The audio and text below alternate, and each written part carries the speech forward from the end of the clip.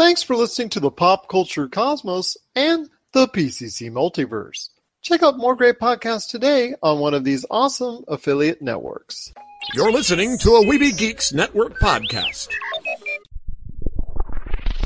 You're listening to the ESO Network, your station for all things geek. The Tangibound Network. Check it out. TangiboundNetwork.com. Listen to this show, the latest episode, every time. A proud member of the Gonna Geek Network. The opinions expressed are those of each individual. Check out all the other geeky podcasts over at GonnaGeekNetwork.com and get ready, because geekiness begins in 3, 2, 1. On this week's episode, the Snyder Cut lives. What did Joe Rogan do to earn $100 million? And is alternative radio dead? All this and more as we reach our next stop, the PCC Multiverse. Don't be alarmed. The quasi-shimmering light before you is a trans-dimensional gateway to other worlds, other voices, other thoughts, and other realities. Up feels like down, and down feels like the number 7 on a Wednesday morning. Don't worry. That quivering, blood-boiling sensation under your eyebrows is all a part of the charm. Welcome to the PCC Multiverse. And we're back with another episode of the PCC Multiverse. This is Gerald Glassford from Pop Culture Cosmos and Game Source, and also Inside Sports Fantasy Football and the Lakers Fast Break. Thank you so much for listening to all of our great podcasts. But it wouldn't be a PCC Multiverse without my good friend. He is our man who just finished Final Fantasy VII Remake, who loves chimichangas for Pop Culture Cosmos. You got to check out what he's doing today at popculturecosmos.com. Also, as well, his great show Topicocalypse, which he's got a lot coming on the way. And also, of course, his book, Congratulations, You Suck, which you can get now on Amazon and Barnes & Noble. It is my good friend. It is Josh Peterson. What's up, man? What's up? What's up? I actually finished Final Fantasy VII while eating chimichangas, so, best of both worlds. What a man right there for you. That's a gamer through and through. We're getting some of our highest numbers of listens ever over the past couple months. I don't know why. It's because everybody's at home maybe, but maybe they're just getting in more into podcasts. And we'll talk about podcasts here in a sec later on the show when it comes to Joe Rogan, because he got a nice chunk of change. So we'll talk about that as far as Spotify staking its claim on the podcast world over Apple Podcasts right now at the moment. They're making all the big news. So we'll talk about that coming up later in the show. Also as well, we've got Noah Ian Fine.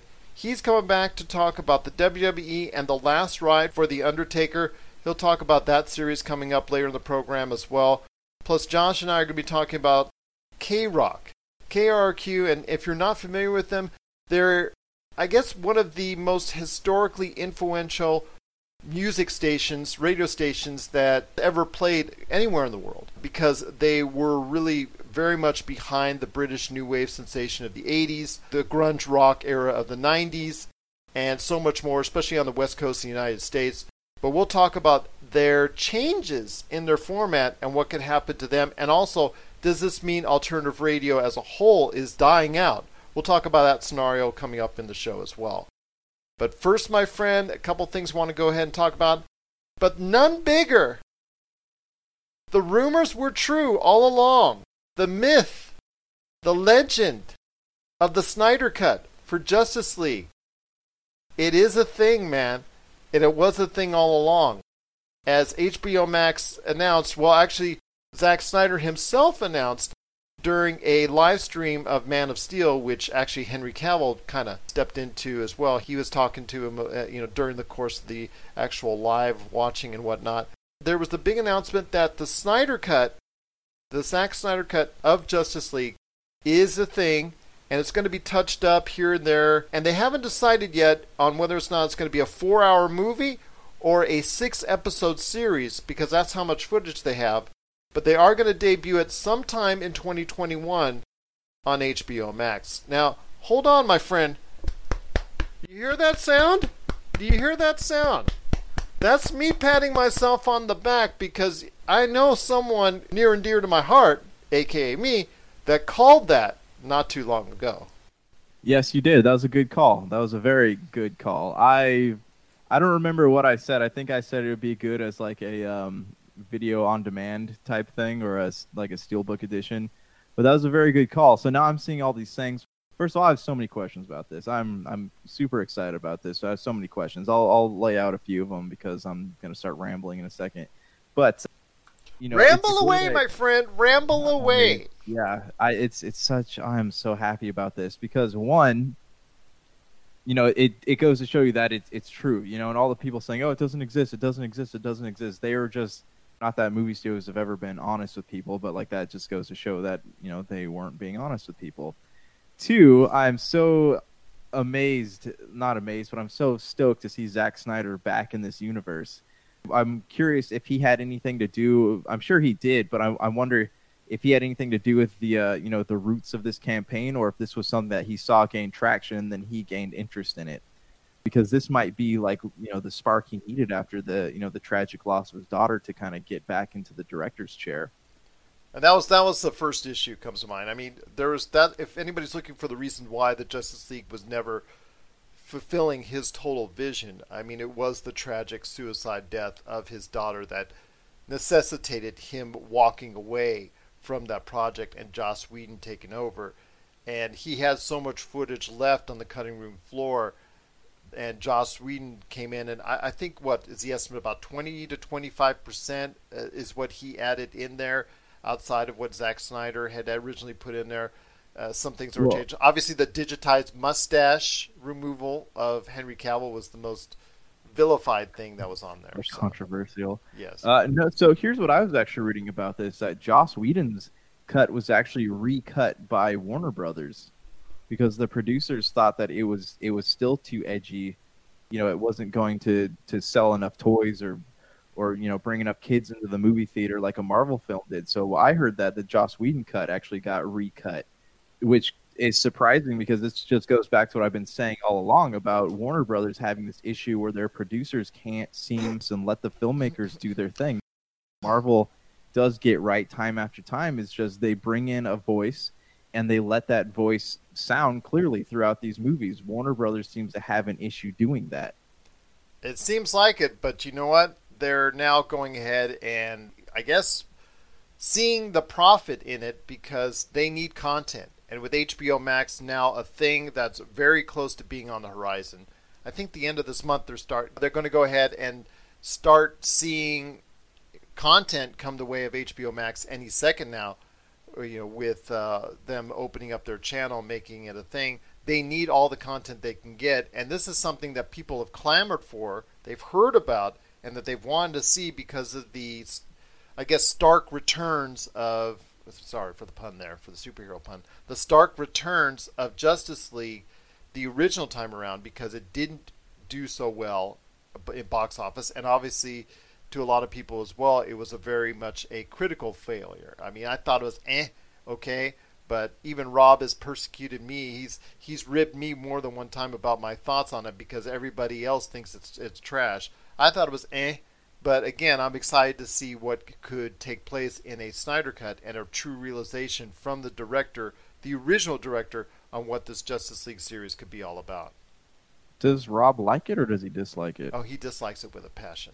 Absolutely with passion. He ribbed me on the air on a previous episode way back when for minutes nonstop on me thinking that it was even an average movie. Yeah, well, I mean, Rob's very opinionated about films. That he is. As we know. But, that's kind of like you ribbing me about King Arthur, right? Trash.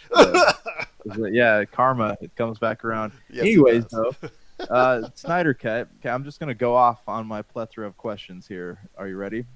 I might give you time to answer. I'm just like that. You might give me time to answer. Raise your hand, if you need to interrupt me. No, you're good. Interrupt me however you want to. Okay, my first question to you is, do you think that this is going to be a reigniting of the DC film universe? Because if this ends up being really good, do you think they will continue on with the planned trilogy of Justice League movies? That's exactly what I was going to ask you.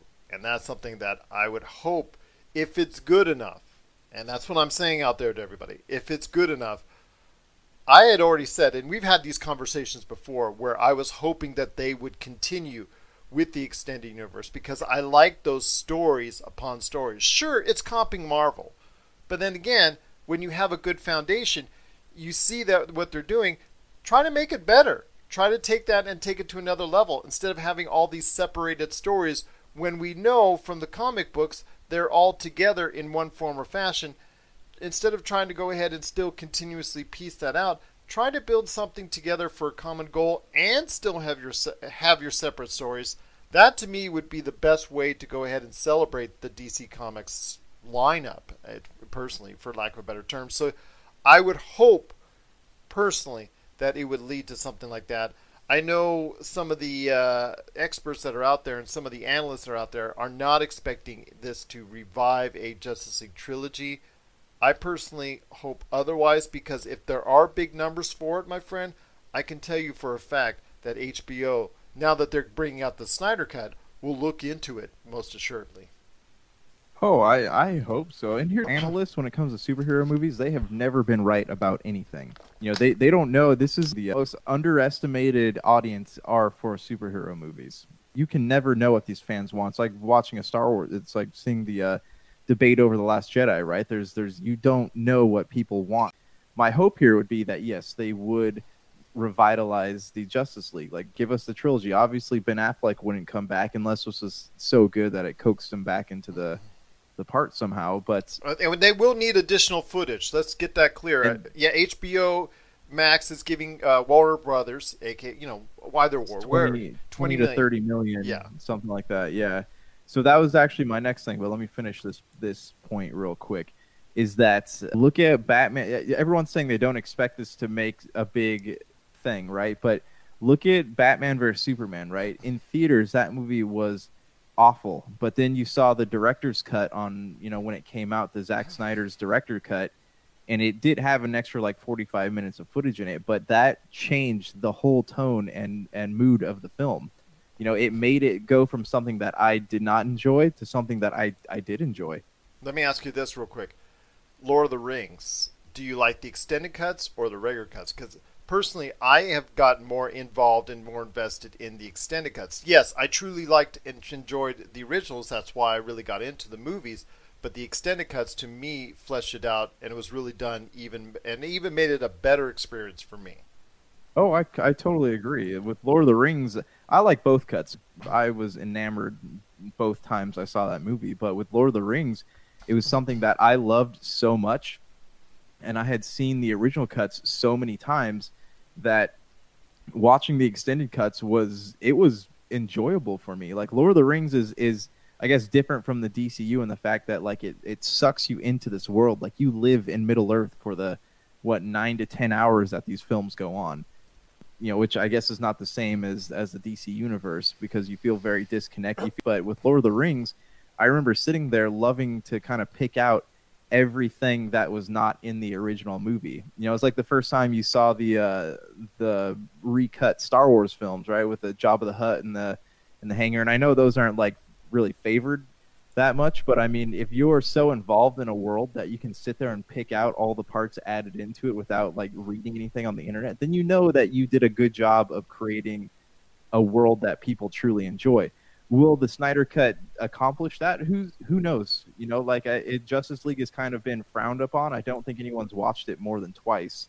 So, if it truly is a game changer, then that is saying a lot. It's saying a lot that people would go in there and say like, oh, that wasn't in the original film, or like that really added layers to it. Like, that is saying a lot about Zack Snyder as a filmmaker. And granted, he doesn't have the best history. He has his lemons, but he also has done some pretty great things too. About the reshoots, right? Like, I mean, I don't know what you think, but I've been reading things where they're saying that the actors have actually all said they would come back for reshoots. Oh, I'm sure they will. Even Batfleck, I think. Yeah, even Ben Affleck, like they've talked to him about it, and Jason Momoa has said he'd be down. Henry Cavill said he'd be down. Like, this could be big. This could be Gal something Gadot on that- her Twitter and Instagram has said that. Yeah, this could be something that truly revitalizes the DCU. And I know I might be getting overexcited about this, but I mean, I feel like this is a good thing to get excited about.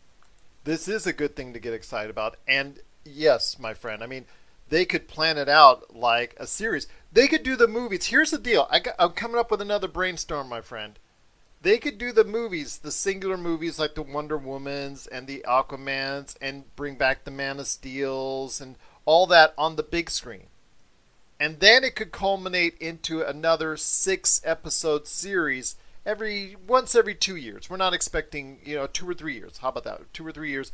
Instead of having the Avengers type movies on the big screen as well, culminate that with a Justice League type series, 6-episode, 8-episode, what have you, on HBO Max to make it even more special. Kind of like the reverse that Marvel's doing in integrating Disney Plus and the big screen. Oh, I agree with that. Like, that could be big. I don't see Warner Brothers Gerald's had a brainstorm.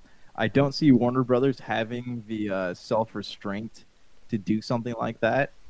Especially since we've seen like how these superhero properties, then they're just cash cows. That's how they have been treated. So I don't know if they have the self-restraint to not try to make $1 billion off of a film. I would love to see that, and I mean, I'd be down to see HBO like adapt some of the smaller characters and maybe have them meet on screen and all that stuff. But like, I would love to see Justice League series to answer your question. But like, I don't see Warner Brothers being restrained enough to do something like that.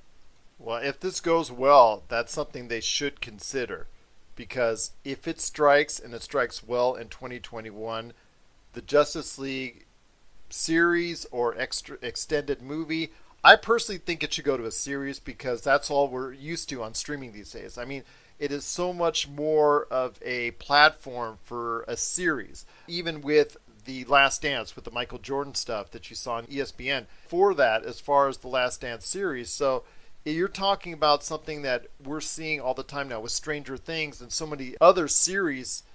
Tiger King, for instance, on Netflix, is a docu-series that took place, that was over the course of several episodes. We're seeing things now. Mandalorian was such a huge success, and they're talking about now putting some of that onto the big screen.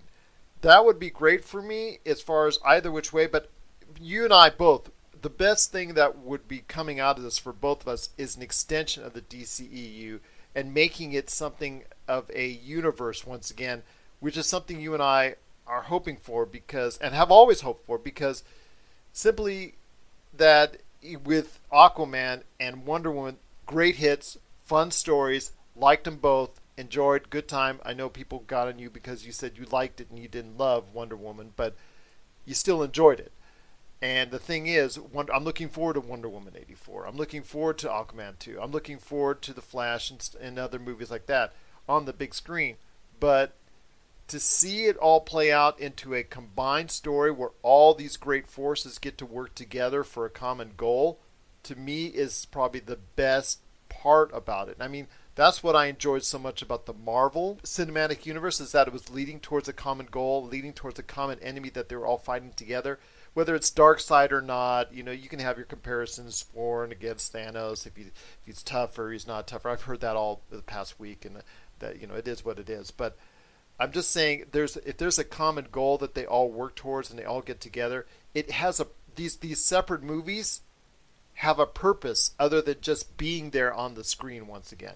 Because right now, Aquaman, Wonder Woman 84, they're just there. They don't serve a purpose unless you're having a common goal at the end for all of them to combine their forces together. Yeah, and let's be honest though, like making a superhero series like that is the way to go, because you get extended storytelling, you can do things you couldn't do otherwise on the big screen. There's so many restraints putting something on the big screen, but if you were to give these superheroes shows, like an HBO show or whatever it might be, it could bring them that much closer to being just like the comic books. Well, we'll have to wait and see what happens, but it is a thing. It is a reality, and is something that's going to be coming to HBO Max in the year 2021. So looking forward to it. I know Josh is as well, and that is Justice League, the Snyder Cut. where it is the true original vision of whatever Zack Snyder had or has now for the Justice League. There is going to be some reshoots. There is going to be $20 to $30 million added onto it. So people need to go ahead and be excited once again for the DC universe, because the Zack Snyder cut lives, and it's going to be something on HBO Max coming next year. What are your thoughts out there on Justice League, the Snyder cut? Are you as excited as we are for Justice League's, the Snyder cut, and that it's now a thing and a reality as it was rumored to be all along? Share us your thoughts, popculturecosmos@yahoo.com. Also as well, Pop Culture Cosmos, Humanica Media, and Game Source on Facebook, Twitter, and Instagram as well. And please let us know also in the comments if you'd love to see this evolve once again into an extended universe with an overarching story like they were trying to do not too long ago. Coming up next, it's our good friend Noah Ian Fine from Hunnikween.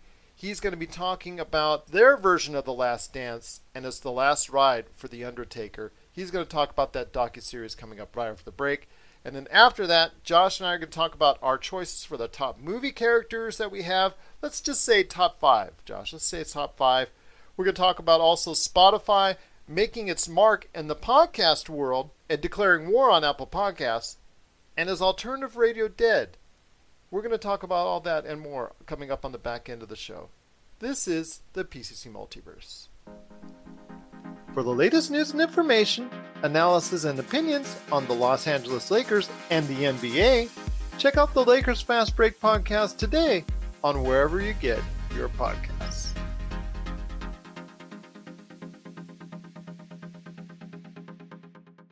All right, and we're back with the program. It's Gerald Glassford coming right back at you here.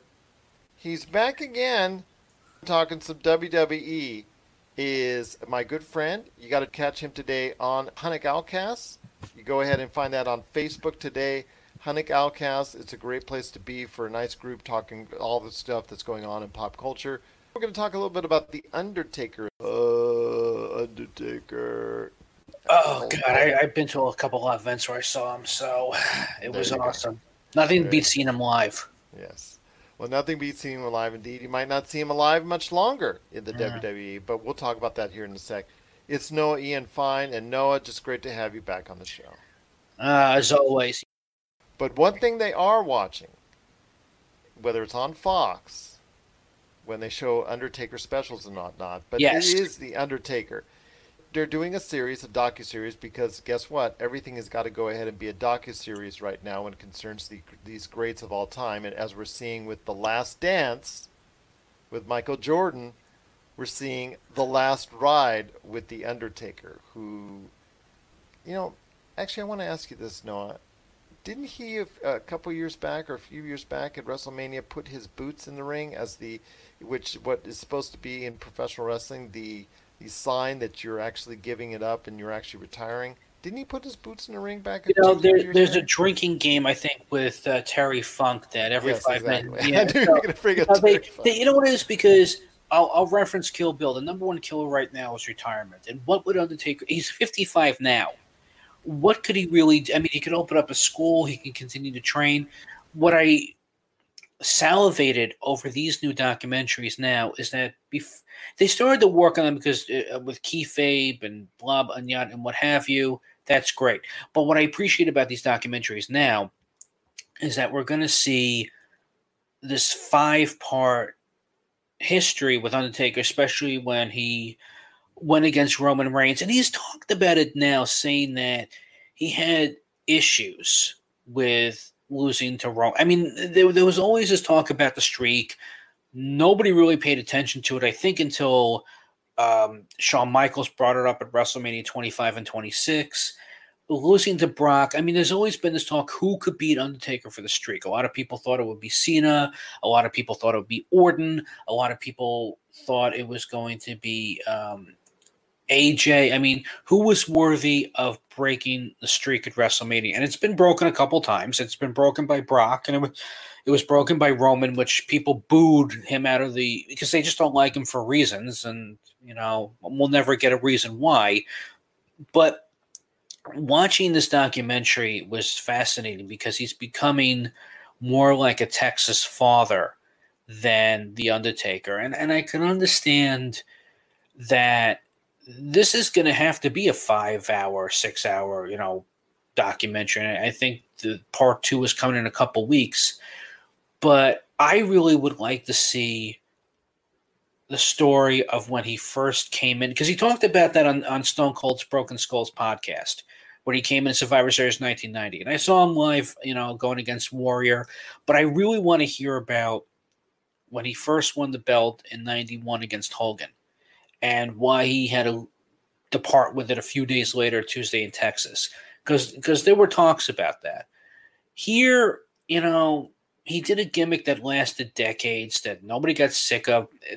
People complained that he went to Biker Taker and went back to Undertaker again, thank God. But this is going to be one of the more interesting documentaries about everything you want to know, because he is human after all, and how he got away with still doing the supernatural stuff, how he worked with Paul Bearer before, sadly, Paul passed away, how he worked with Kane. And I do appreciate that this documentary really shows that he's put his body through a lot. He can't do what he used to do, which is walk on the tightrope while holding the guy's hand and jumping down. He can't do that anymore. But yeah, every time now that he does a WrestleMania, that entire year that he's not there, he's in rehab getting ready for the next WrestleMania.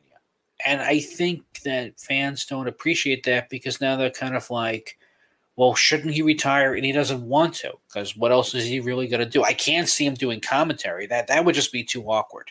I can't see him sitting with Cole or whoever is doing the commentary now on the shows. So what else can the man do? He's probably going to be like Vince. He's probably going to be 75 years old and still wrestling. But he is an icon. He is a legend. His matches, sadly, understand, because he's put his body through so much. But God, there would be hours on end about probably his best matches, his worst matches. I can't wait to see what he says about Giant Gonzalez and King Kong Bundy. That's going to be also entertaining, about how he had to do that feud from the late 90s. But past all of it, though, man, he has put his body through a lot. And I'm talking even the Buried Alive, because they'll never discuss how it happened, but there was an oxygen tank, of course. But I really want to hear everything that we can on this guy, because they're not making superstars like this anymore. This was just out of pure dumb luck. And Vince didn't want him at the time. He wanted the other skyscraper. He wanted Sid Justice, and we all know what happened with that.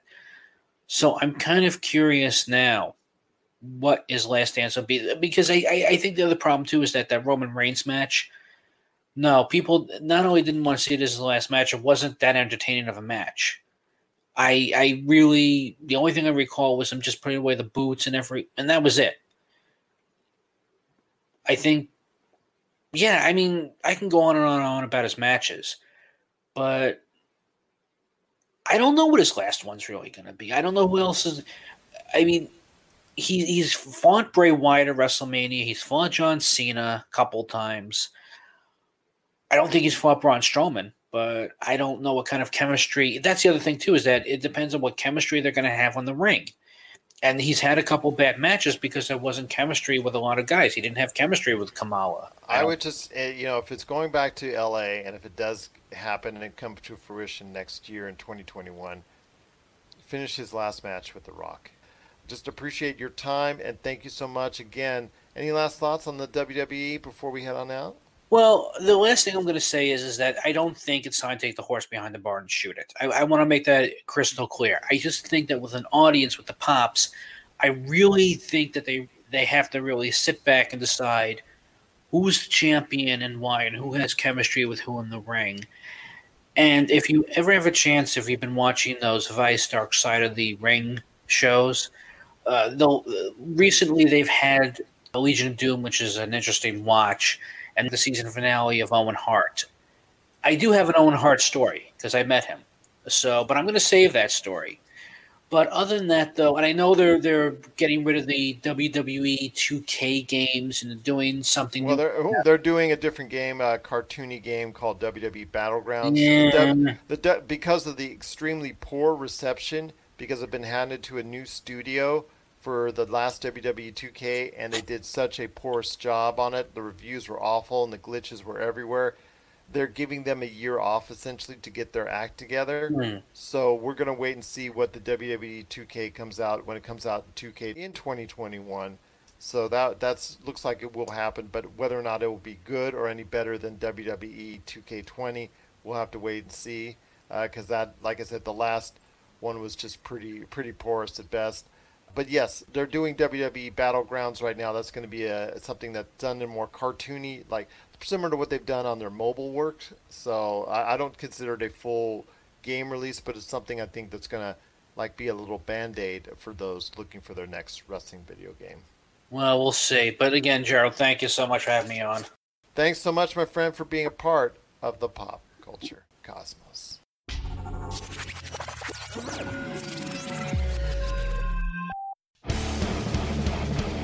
Get ready for Kitty Origins Evolutions, the latest documentary from Rob McCallum. Thrusted into heavy metal stardom as teenagers with their debut release, Kitty has thrashed and conquered the heavy metal world for the past 20 years. Kitty has defied industry norms, fought back against women in rock stereotypes, and inspired generations since they appeared. And now, for the first time, they've decided to share their untold story. Generously peppered with archival footage shot by the band, this film gives you an honest and brutal look at what it takes to survive in the music industry.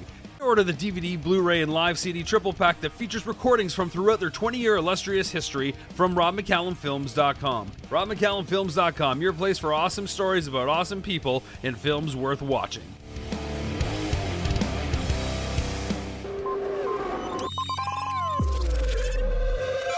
And we're back once again for the back half of the show. It's the PCC Multiverse.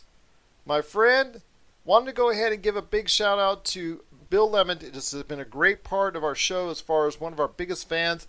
Sends us letters as far as stuff that he likes to hear about and stuff that we talk about on the show. So I cannot thank Bill Lemon enough for going ahead and sending us those emails to popculturecosmos@yahoo.com.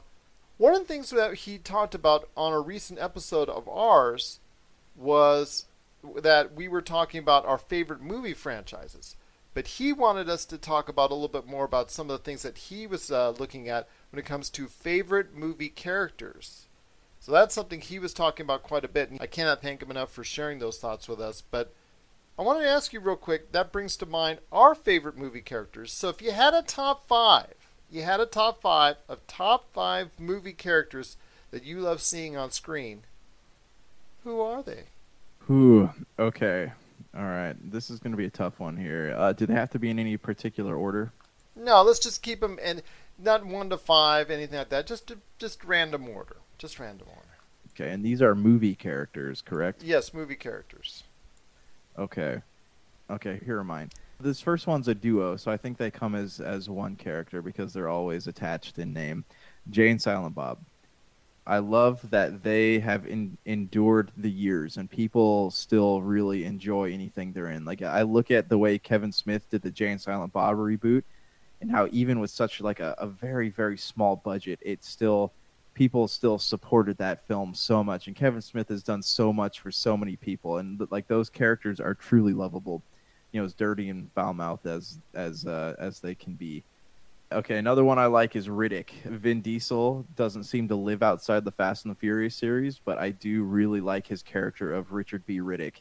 There's something about, there's something about his character that makes you you can watch it in a way that makes you feel like, he thinks he's going to be able to, jump off that cliff and land in the cockpit of a spaceship. So I believe he's going to be able to do it. So I do like that character. I really love O'Connor. Is that his name in The Mummy? Brendan Fraser.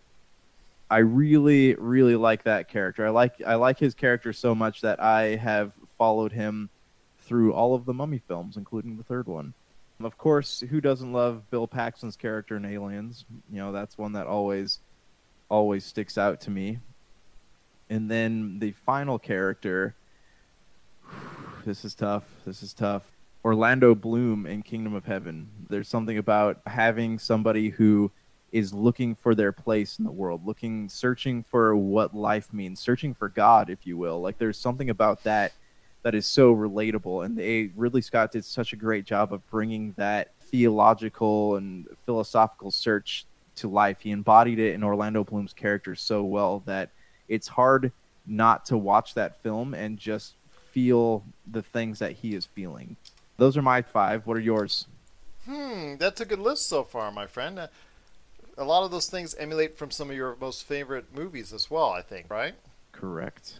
All right. Well, I'll tell you what, my list hopefully is somewhere near the quality of yours. I'm going to start off with a fun one. Again, this is not number 1 and number 5. This is just some of the favorite movie characters right off the top of my head. I'm going to go with Die Hard. Bruce Willis, John McClane. Always seems to get himself into a whole world of trouble, but finds the most creative ways to get himself out of that trouble. And I'm still hoping, I know he's in his 60s. I get that. I understand that. But I'm still hoping that he's going to be given a chance to close out the series. I don't think it closed out effectively the last time around. I know there was something in development as far as the Die Hard, I want to say 6. I think we're up to Die Hard 6.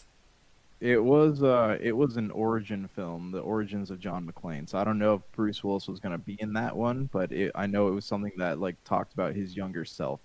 So in other words, essentially a reboot. Yeah, I guess you can call it a reboot. I don't know how many people would be happy about seeing that part played by somebody else. I don't mind a reboot at some point in time. I'd like to see one more with him close out, personally. One more with him, finality, just... he goes through one more time. I think he could still be up for it. I think he could still do it. We see Liam Neeson in his 60s still doing it. So, I think he could still do it and have a lot of fun doing it. I think if it's done right, I think it could be something that still could garner money at the box office. And then you have Harrison Ford. Which Harrison Ford do you want? Do you want Indiana Jones? Do you want Han Solo? Do you want Rick Deckard? I mean, any of those iconic movies for me were essentially because he was just such a charismatic hero in those movies. I guess of them, you could probably say Han Solo. That's probably my favorite character of his. Yeah, well, Han Solo and Indiana Jones were kind of the same character. I think Deckard, of all the ones you mentioned, Deckard was the one with the most depth. Number 3 for me is James Bond, 007. I mean, how more iconic of a figure can you get? It's just dependent on whose James Bond do you like the best. I mean, this is another thing. I could go with Rob McCallum, who, if all goes well, will hopefully have scheduled here coming up on a future episode in the not too distant future. It's something that Rob and I have gone back and forth on. He's a big admirer of the James Bond series, and I've seen all the movies as well, so I'm a big admirer of it also. On your favorite James Bond, is it Sean Connery? For me, it's Sean Connery, or Pierce Brosnan has been very high up on my list. I'm a big Pierce Brosnan fan ever since he started with Remington Steele series back in the 80s. So I'm a big fan of those guys. And Daniel Craig, he's done a whale of a job on the back end of his movies. I didn't think he got off to the greatest start, but I think he's done well in the past 2 films, especially Skyfall, which was such a big hit and the biggest James Bond movie of all time. So I think his character would be somebody that I would like to say is probably one of my favorite characters as well. Let's go with one that's also very familiar with people on screen for television. And let's go with Spock and Kirk. Kirk and Spock have been very good on both a TV and also a movie format in both the younger and older dynamics, both with William Shatner and the late Leonard Nimoy. And then now you have Chris Pine and Zachary Quinto. I think both of those movies, that relationship, those series of movies, the best thing about them is the relationship between Zachary Quinto and Chris Pine, and of course Leonard Nimoy and Bill Shatner. That's pretty much what it's centered on. Yes, they have all the adventures and all the things of that nature, but it's always centering ultimately around those 2 individuals, Spock and Kirk, when it comes to those movies. I think that's why Beyond didn't do so as well, because I think it didn't spend a great deal of time with those two being on screen at the same time. I think that's why the movie faltered, in my opinion.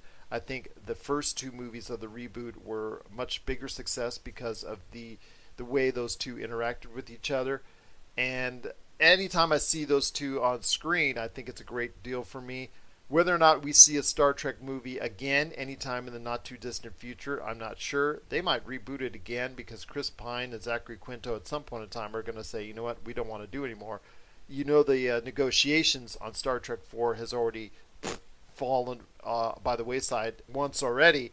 So we'll never know if we get it restarted. Quentin Tarantino's movie, that also, Star Trek, that also seems to have fizzled. So, you know, at this point, we're not sure where the Star Trek series is as far as the big screen. Now, on the small screen, it seems to be flourishing because you have Picard, you have Star Trek Discovery, and you have a brand new series that was just announced for, I think, CBS All Access as well, and that is a Star Trek series from the popular characters that were on Star Trek Discovery in Spock, Captain Pike, and Number One.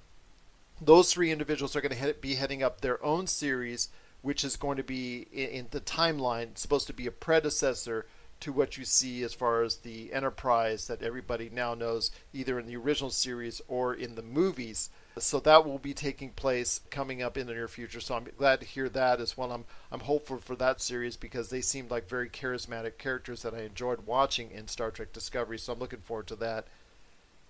And last but not least is Lord of the Rings. But it's not Frodo, my friend.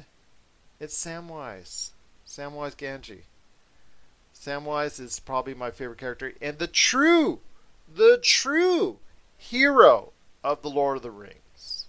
Samwise is like that character that every group of friends, or he's the friend that every group has that is the honest one, and because of that, he always pays for it because all the friends who are like backstabbers are always constantly talking crap about him. And he's just kind of doing his own thing. And anytime he points out a fault, everyone goes, geez, you know, so-and-so is right about you. That's Samwise right there. Well, it's just, you know, he never got his total respect. And everybody was saying, Frodo, like in the movie. Like Mordor, the tower's coming down and the rings was already thrown in there. By total accident in both the book and the movie, by the way. It's total accident that the ring fell into Mount Doom. You and I both know this. You know, I understand Frodo brought it there 99.9999999% of the way, but Samwise Gamgee, he was there every step of the way. His heart was pure through the entire process. He didn't go evil like Frodo did at the very end, and yet everybody is chanting Frodo, Frodo, Frodo, Frodo, and crying Frodo, Frodo, Frodo when they thought he was dead. Where's the love for Samwise? You know, where's the love for Sam? Where is it, man? Where is it? You know, I'll be honest. Like, I can watch all the Samwise stuff through the first movie, but like, I don't do well with awkward drama. That's why I can't watch Dinner for Schmucks all the way through.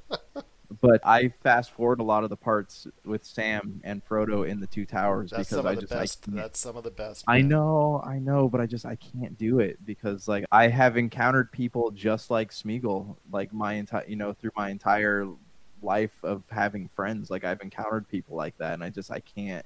It frustrates me because I can't. As someone watching a movie behind a screen, I can't do anything about it.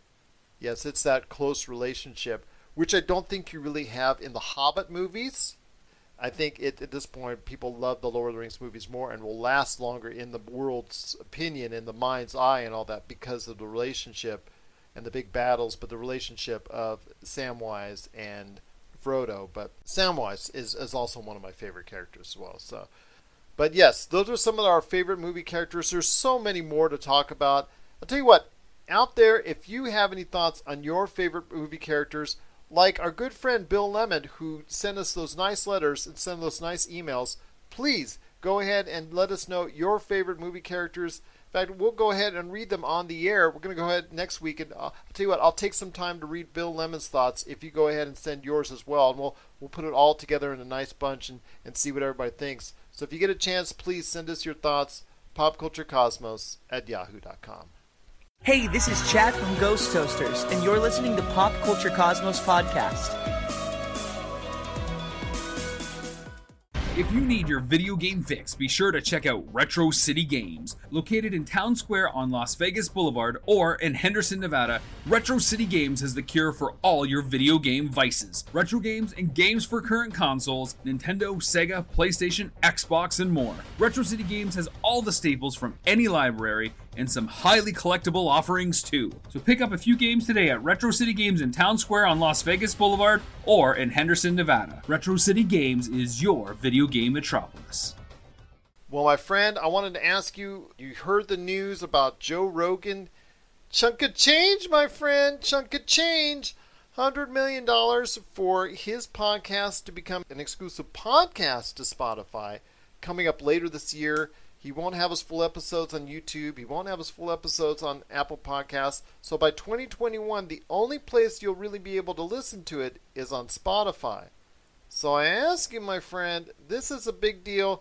Plus Spotify, not only that, they've also reached out and purchased The Ringer from Bill Simmons and put a lot of their shows exclusive to that platform. Of course, our show can be found on Spotify and Apple Podcasts for the time being. We're waiting for that check as well, Spotify. We're a little bit cheaper.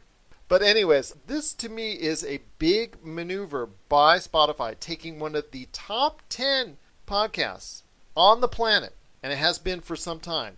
Your thoughts on Spotify getting the Joe Rogan experience and also staking its claim firmly in its war and its current battle with Apple Podcasts? I was actually kind of surprised to hear about that because Joe Rogan is somebody who's always been, you know, though he's talked to these big CEOs, he's always been anti-politics, stuff like that, but he's kind of like more and more lately, he's been stepping into politics, he's been stepping into corporate talk, you know. And nobody's anti-money, man. Yeah, money, exactly, money. Exactly.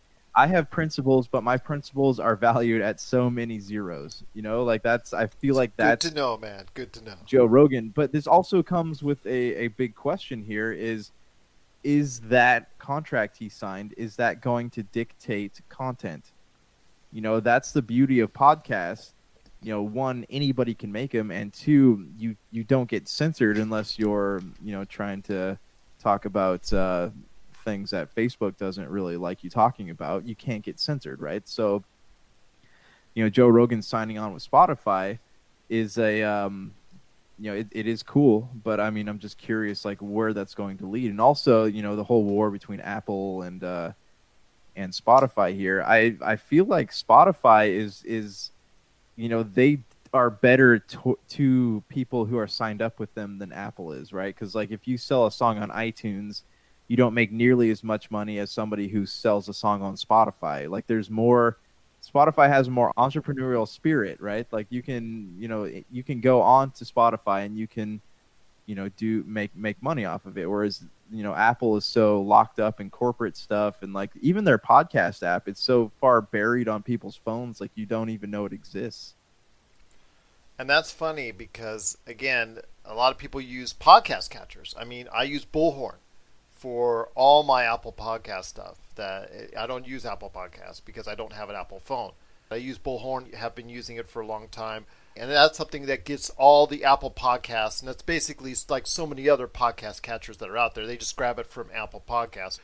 But when it comes to the overall numbers, Spotify is gaining fast on Apple. I mean, Apple recently announced that they went over 1 million different podcasts have been published on the Apple Podcast platform. And then about 2-3 weeks later, Spotify said they did the same thing. And Spotify has had a shorter time frame, a much shorter time frame in doing that. Now, part of the reason is because they bought Anchor. And they've been pushing Anchor like crazy. And Anchor is a free platform out there for anybody that wants to host their podcast. And we host our podcast, Pop Culture Cosmos, The Lakers Fast Break, and Inside Sports Fantasy Football. We host platforms on Anchor, which makes it very convenient for us.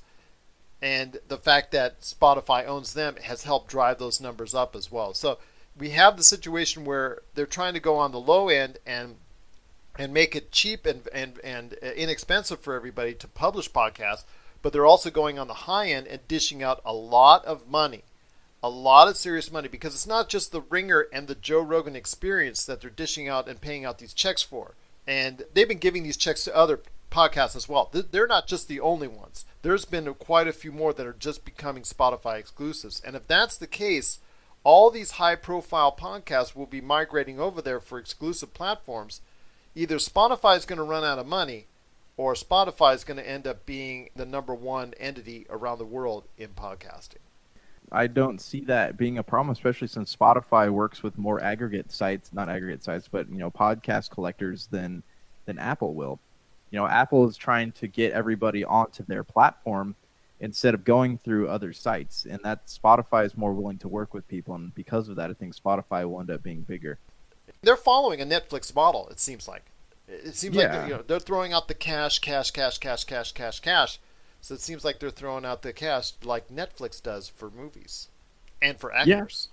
Yeah, I think that's true. Spotify has birthed quite a few stars, whereas iTunes, there's not really a lot of incentive for exclusively on there. But we'll have to wait and see what this leads to with the big acquisition of the Joe Rogan Experience, and if it leads to even more acquisitions that are going to be made by Spotify in their current battle against Apple Podcasts to become the preeminent podcast outlet. And it looks more and more with each passing day that Spotify is getting there.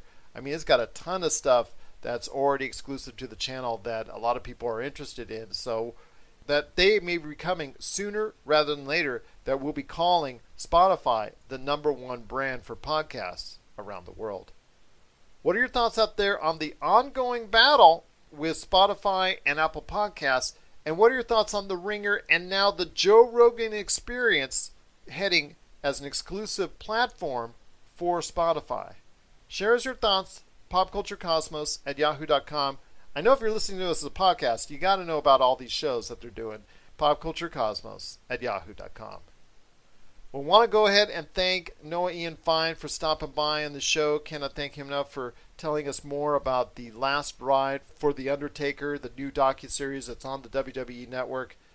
But before we head on out, my friend, a little thing for us music lovers out there. And that's something as far as also from a historical standpoint.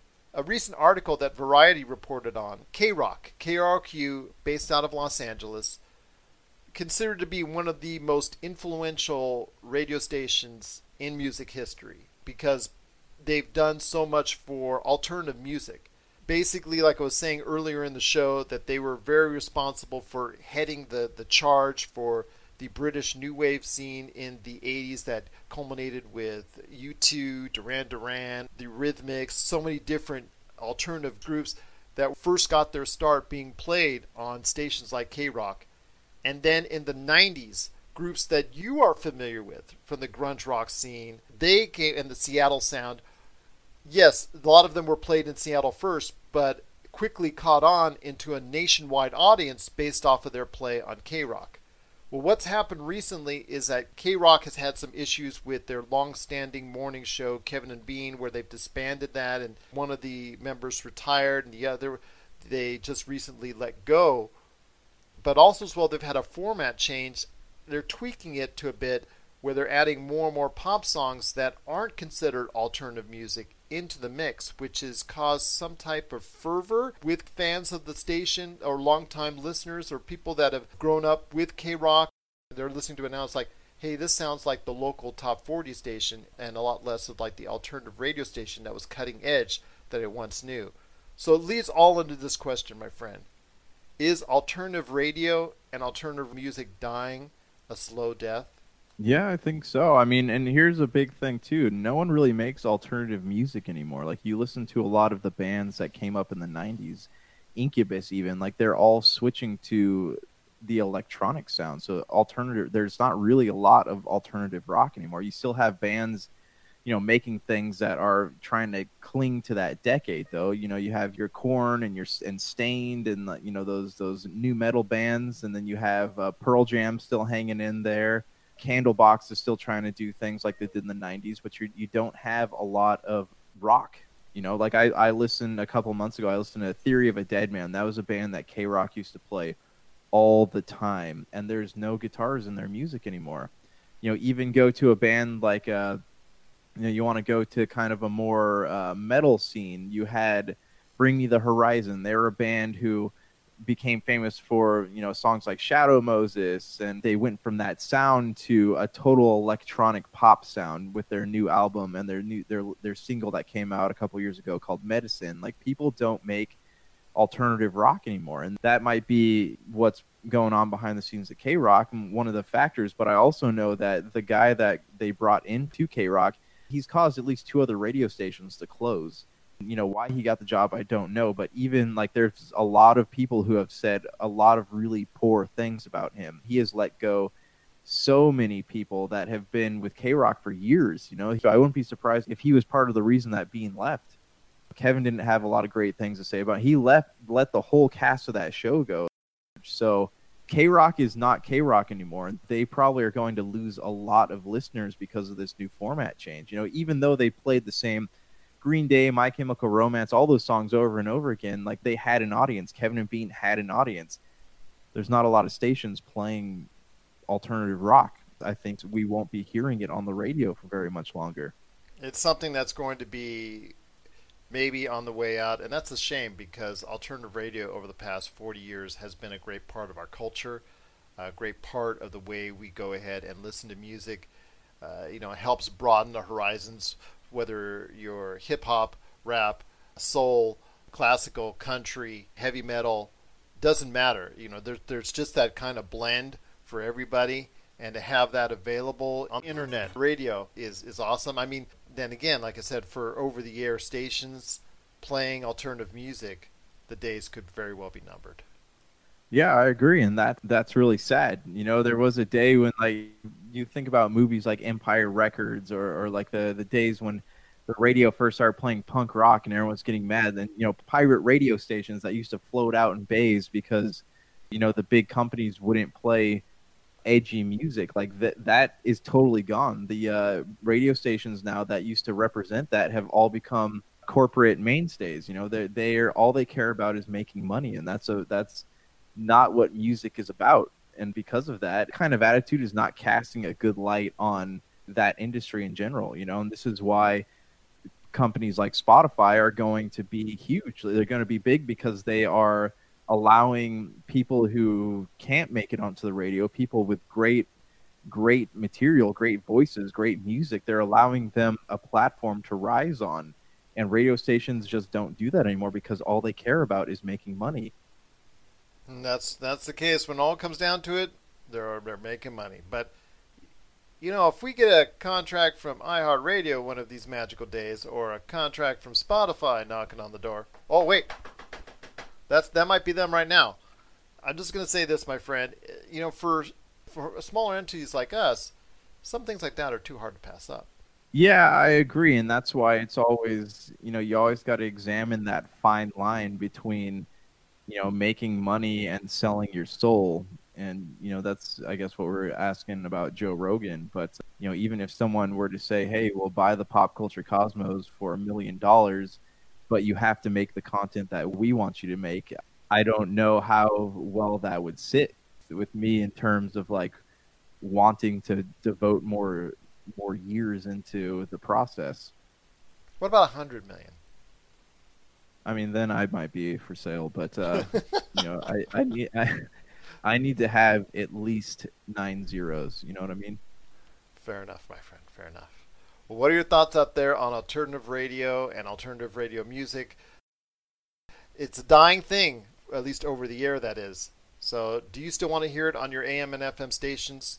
Share us your thoughts. popculturecosmos@yahoo.com.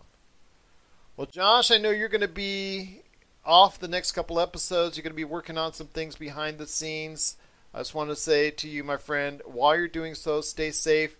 When you get back, please remind me. I want to go ahead and talk a little bit about some of the things that are seeing a big bonus, a big bump, like internet, radio, sports card trading, Arcade 1-Up, gaming as a whole, and many of the other things that are becoming more popular in the age of coronavirus as people are staying home a lot more often.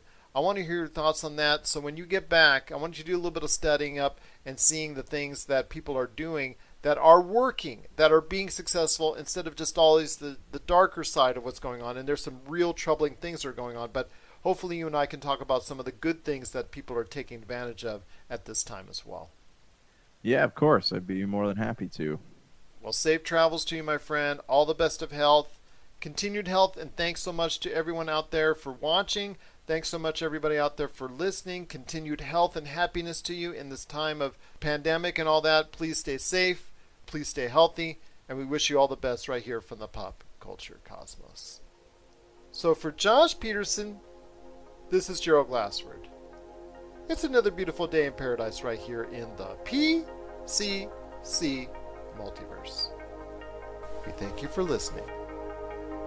And here's hoping you have yourself a great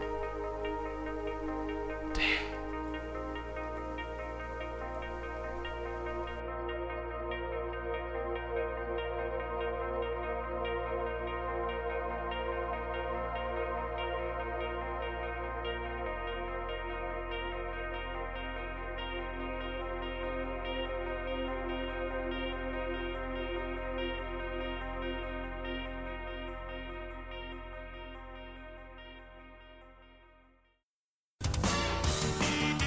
Hey, weird podcast people! Join us every week on the Flopcast for a half hour or so of silly conversation about comics, music, Saturday morning cartoons, old movies and TV shows, and chickens. It'll be our little secret. Find us at flopcast.net and on the ESO network.